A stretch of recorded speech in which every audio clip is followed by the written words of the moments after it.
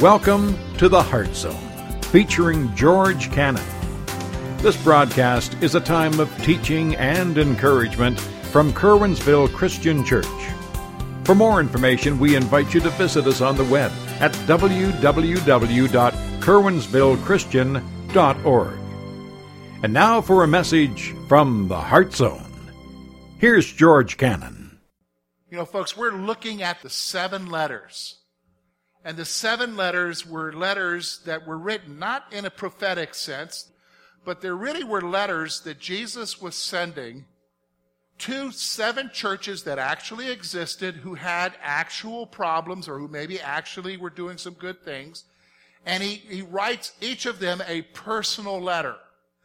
And from those letters, we can glean a lot for our lives. So let's think about it. We've already looked at 3 of the churches. The first church, the church at Ephesus, Jesus pointed out that they had forgotten their first love. They were basically serving, doing the Christian thing, but they forgot the reason why they were doing it, that they were doing it for Jesus. They forgot that. So he talks to them about how they can get that love back. The next church was the church at Smyrna, and it was a church that was undergoing a lot of problems and difficulties. And he basically comes along and says, don't be afraid about what you're going to suffer. I know what's going on. You just be faithful. Last week, we looked at the church at Thyatira, and they were a church that was tolerating the intolerable. They were tolerating stuff. Oh, maybe they were doing good. They were doing good in their spiritual lives, but they were overlooking things that were wrong in their lives. And so Jesus was telling them what they needed to do about that. This week, we're going to look at a different church. It's the church at Sardis. And if I could describe this church, it's in the title of our message today, The Walking Dead. And I'm not talking about the TV series. These are not physical zombies, although you might say that they're spiritual zombies. What do you mean by that, George? Well, this is a church that actually had some problems. And so Jesus is going to talk with them about their problems. And it may be that as we look at this letter, the Spirit may actually say to you that this is your problem. And this is something that you need to struggle with. Well, I'm not a zombie, George. I'm not. Forget about what you see on TV. Let's look and see what God's Word says. And notice what Jesus is saying to this church. So we're in chapter 3. We're going to look at verses 1 to 6. Let's look at it together. Chapter 3, verses 1 to 6. And to the angel of the church in Sardis write, these things says he who has the 7 spirits of God and the 7 stars. I know your works, that you have a name, that you are alive, but you're dead. Be watchful, strengthen the things which remain, that you are ready to die. For I have not found your works perfect before God. Remember, therefore, how you have received and heard. Hold fast and repent. Therefore, if you will not watch, I will come upon you as a thief, and you will not know what hour I will come upon you. You have a few names, even in Sardis, who have not defiled their garments, and they shall walk with me in white, for they are worthy. He who overcomes shall be clothed in white garments. And I will not blot out his name from the book of life, but I will confess his name before my Father and before his angels. He who has an ear, let him hear what the Spirit says to the churches.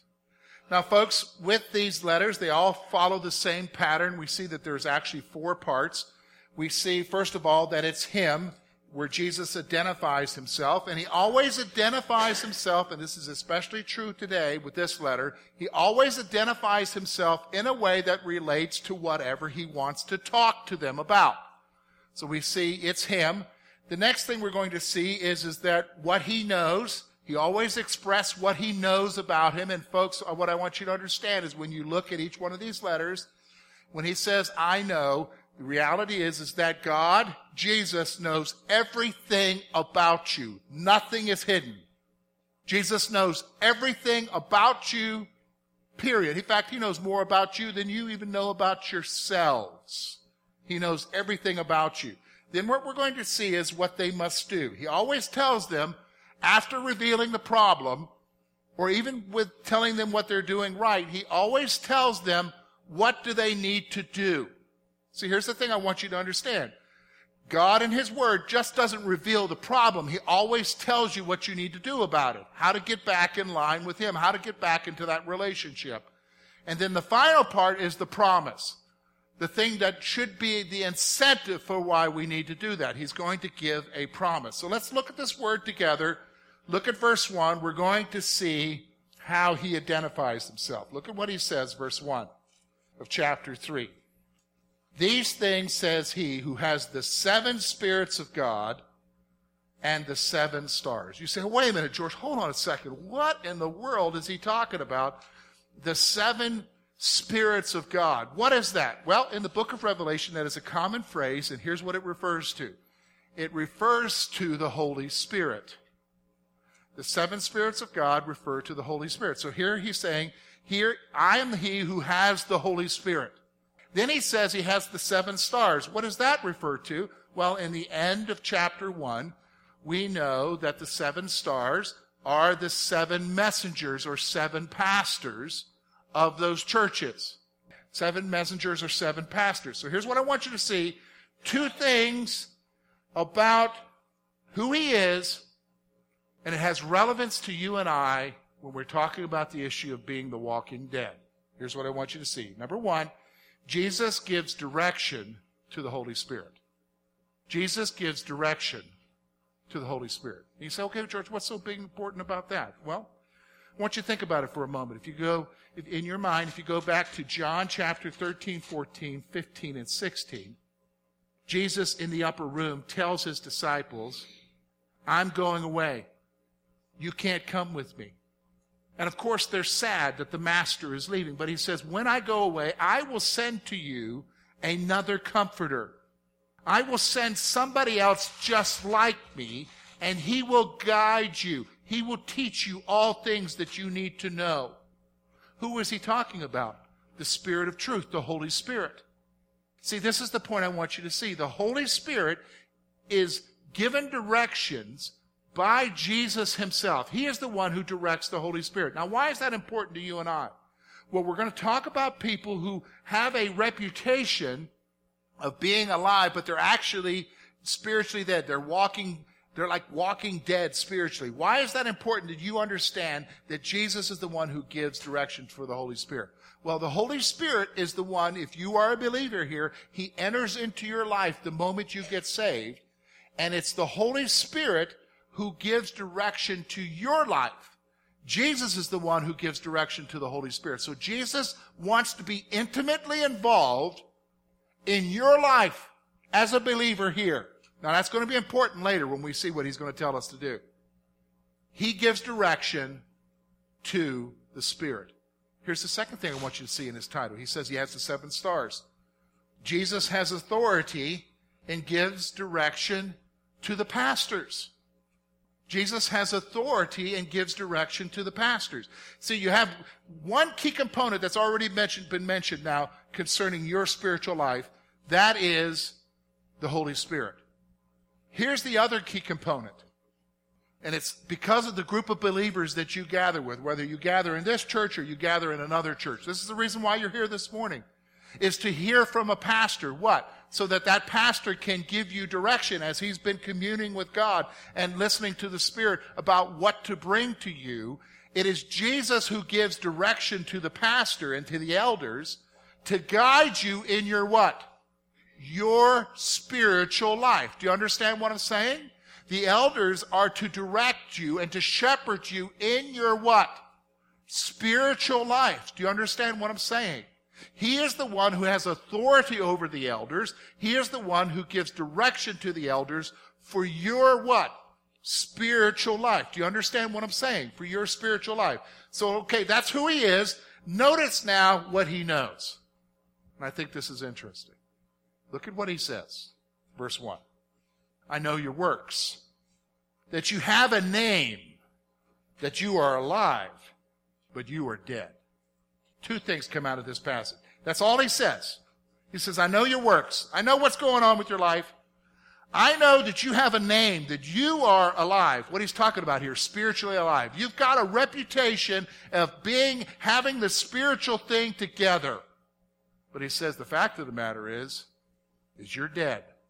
Now, I'm going to stop for a moment. The spiritual death that he's talking about here is not like someone who is an unbeliever, because oftentimes unbelievers are referred to those as who are being dead spiritually. That's not what he's talking about here. He's talking to Christians who have gotten to a place in their life where basically they're spiritually dead. Not like in a sense of an unbeliever, but in a sense, well, let's look at it. Two things he's going to point out here. Number one, he says this.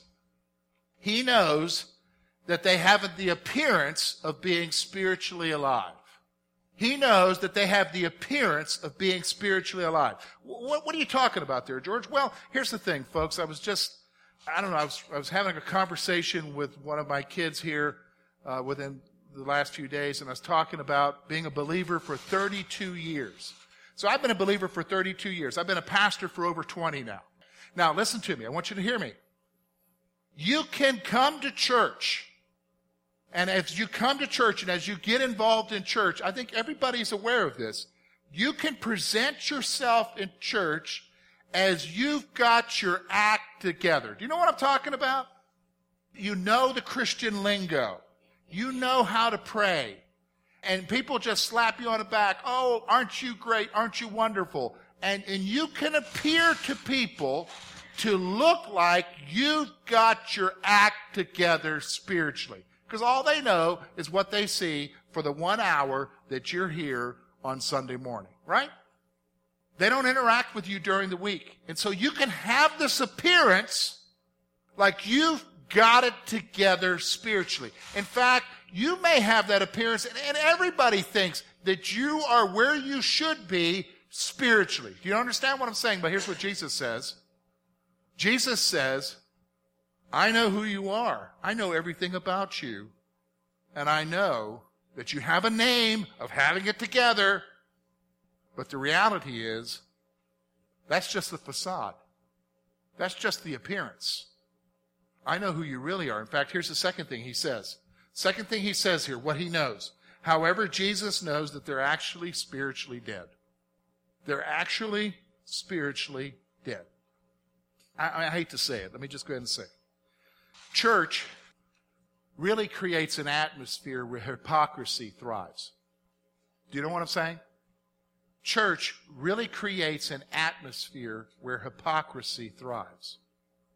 Because the fact of the matter is, and I've known this because I've had people tell me this through the years, I even know from my own life.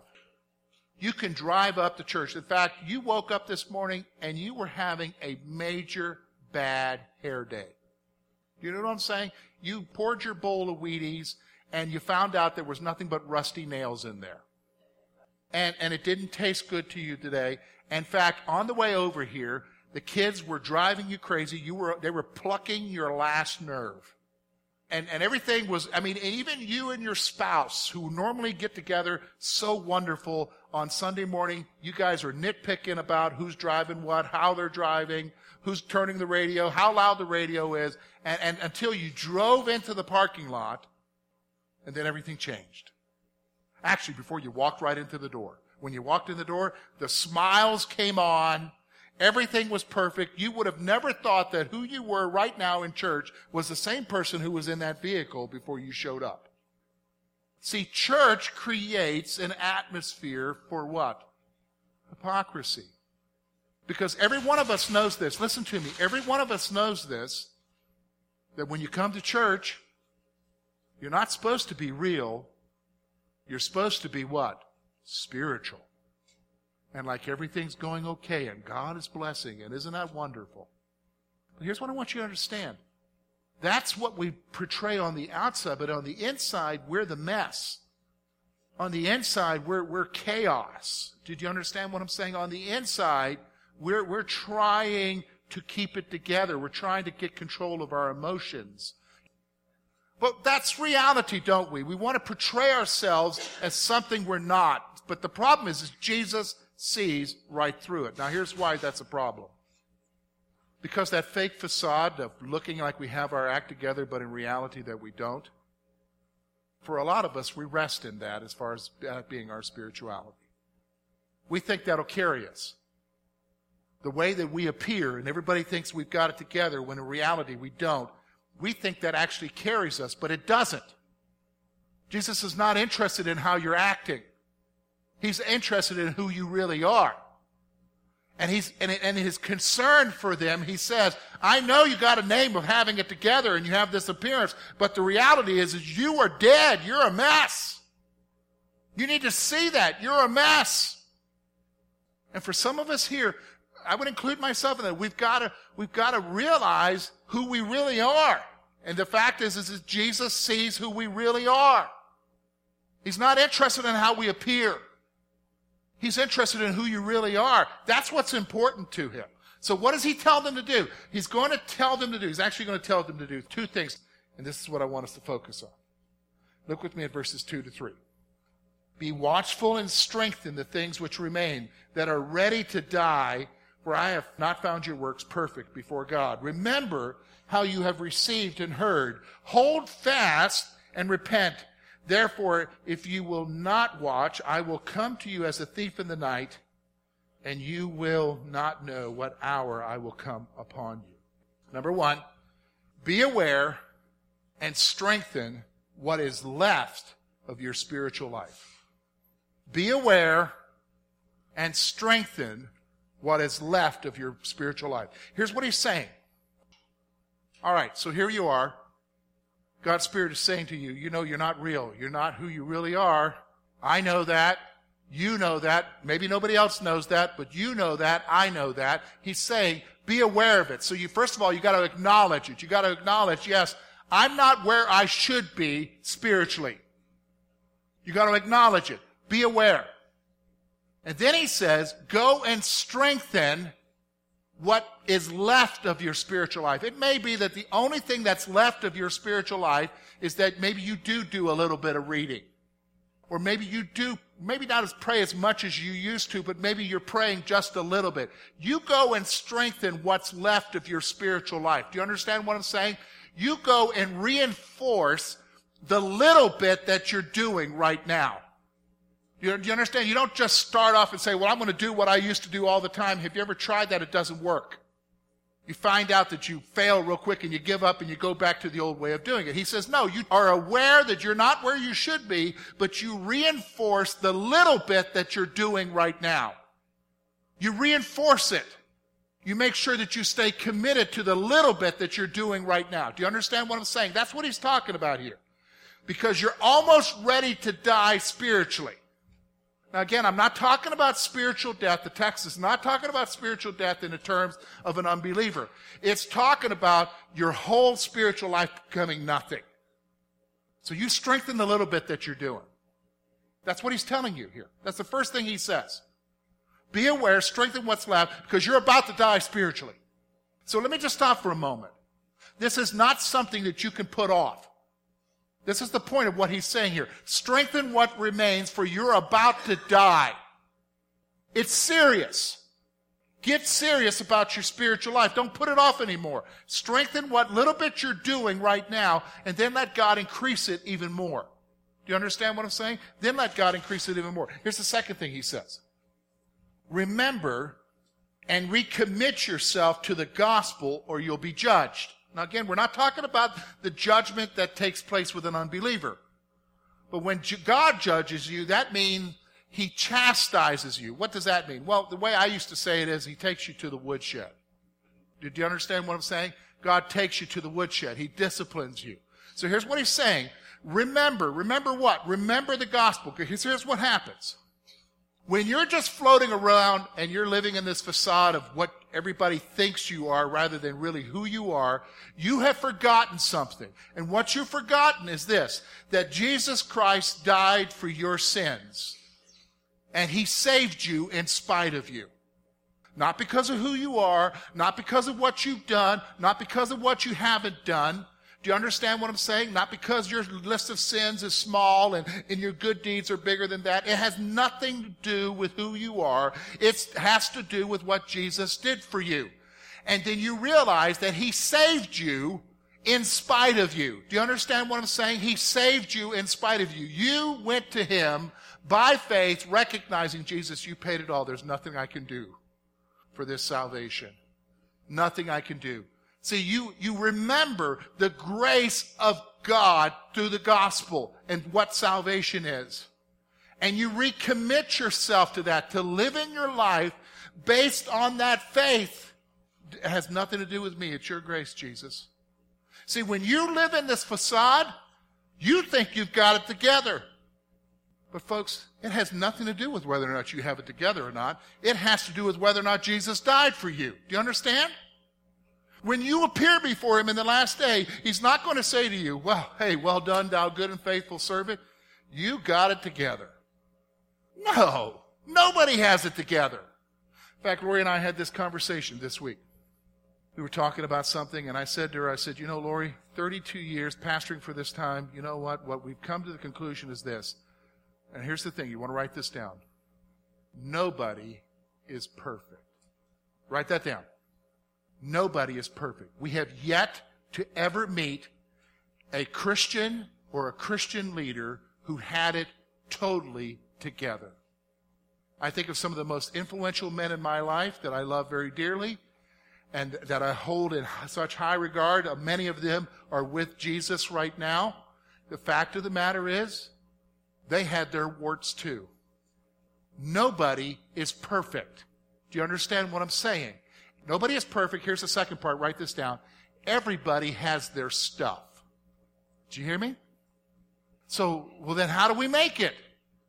Well, you make it because you put your faith in the one who did it for you. That's who?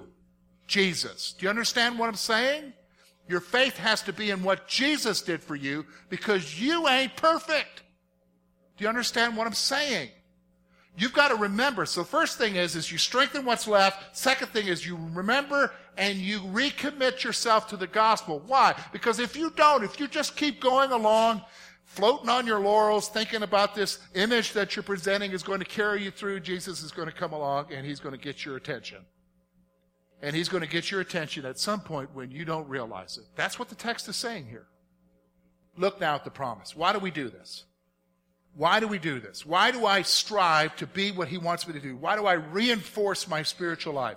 He's going to give you a promise. Two promises here. Look with me in verse 5. He who overcomes shall be clothed in white garments. And I will not blot out his name from the book of life, but I will confess his name before my Father and before his angels. He who has an ear, let him hear what the Spirit says to the churches. Now here's what he's doing. He's going to give us a promise here. Twofold promise. And the reason why he gives us a twofold promise is this, okay? Because listen. He says, I'm the one, it's me, I'm the one who gives the Holy Spirit direction concerning what needs to happen in your life. I give the pastors direction. I have authority over the pastors. And I know that you're living your life in such a way that everybody thinks you got your act together, but the reality is I know the truth. And the truth is you're not where you should be. And so you need to do something about it. You need to strengthen what little bit remains in your spiritual life because you're dying. And you need to remember and recommit yourself to the gospel of grace. Here's why you need to do it. Two promises. Here's why you need to do it. Number one, he says, to those who overcome will be clothed in righteousness. You'll be clothed in white garments. What's white garments in the book of Revelation is a reference to the righteousness of Jesus. You're going to be given new clothes. Your old ones, in Zechariah, the prophecy is that the old garments that are stained with our sin are taken away and a new clothing is given. Here's the reason. The reason why you strengthen your spiritual life is that you realize one day when you overcome, when you have endured and you kept the faith until the end, Jesus is going to give you new garments. He's going to give you a clothing of righteousness that's not your own, but his righteousness. He doesn't see you based upon... Have you ever done this? You ever looked in the mirror? Sometimes you look in the mirror and you realize, and you talk to yourself, and you look at with regrets sometime. Oh, yeah, wish I'd never done that. Wish I hadn't made that decision. You know what I'm talking about? And when you look at yourself, you see, and especially you can get in this mindset, you see the mistakes you've made, the bad decisions. You remember. Here's the thing. Jesus says, to him who overcomes, you will be clothed in white garments, in his righteousness. You're not going to be seen based upon what you've done. Isn't that wonderful? I mean, seriously, have you ever had this thought? I've had this thought. I wish I could go back and change that. You ever had that thought? I wish I could go back and change that, but you ever notice we can't? There is no time machine. And so you feel like I'm forever going to be seen based upon whatever it is. No. One day, to him who overcomes, I will clothe you in white in righteousness. He clothes you. Isn't that awesome? This is why you need to get your life together spiritually. This is why you need to move towards Christ again. Strengthen what's there. Remember the gospel. All right? Here's the second thing he says. I want you to notice with me. Second thing. Those who overcome are assured of eternal life and will be recognized. Look at what he says. And I will not blot out his name from the book of life. What is the book of life? It is the registry of those who have put their faith in Jesus Christ. You'll not be removed. You are assured of salvation. And not only that, look at what he says. I think this is wonderful. And I will, this is Jesus saying, I will confess his name before my Father and before the angels. You know what I see there when I see that? It's like, okay, one day, George, if Jesus comes back in the rapture and I go to him, or if I die, I'm going to be there with him. And Jesus is going to say, Father, this is George. I died for him. But he's not going to say, this is George who screwed up. This is George who did that big mess up. Remember, we had a discussion about that one. This is George. Welcome into the kingdom, George, thou good and faithful servant. You've been faithful over a few things. Now be faithful over many things. He's going to confess you. Is that not awesome? Listen, folks. Quit living with the little bit of spiritual life that's going nowhere right now. Pursue the one who's going to confess you later on. He wants to have a relationship with you. Isn't that awesome? Thank you for being with us this morning. And we trust that today's message has been both challenging and an encouragement to your heart. At Curwensville Christian Church, a warm welcome is always extended to you. We're located at 700 State Street, Curwensville, Pennsylvania. For more information about our ministry, please visit us on the web at www.curwensvillechristian.org. Now, on behalf of George Cannon and the entire church family, we hope that you will look to the Heavenly Father in all that you face this coming week.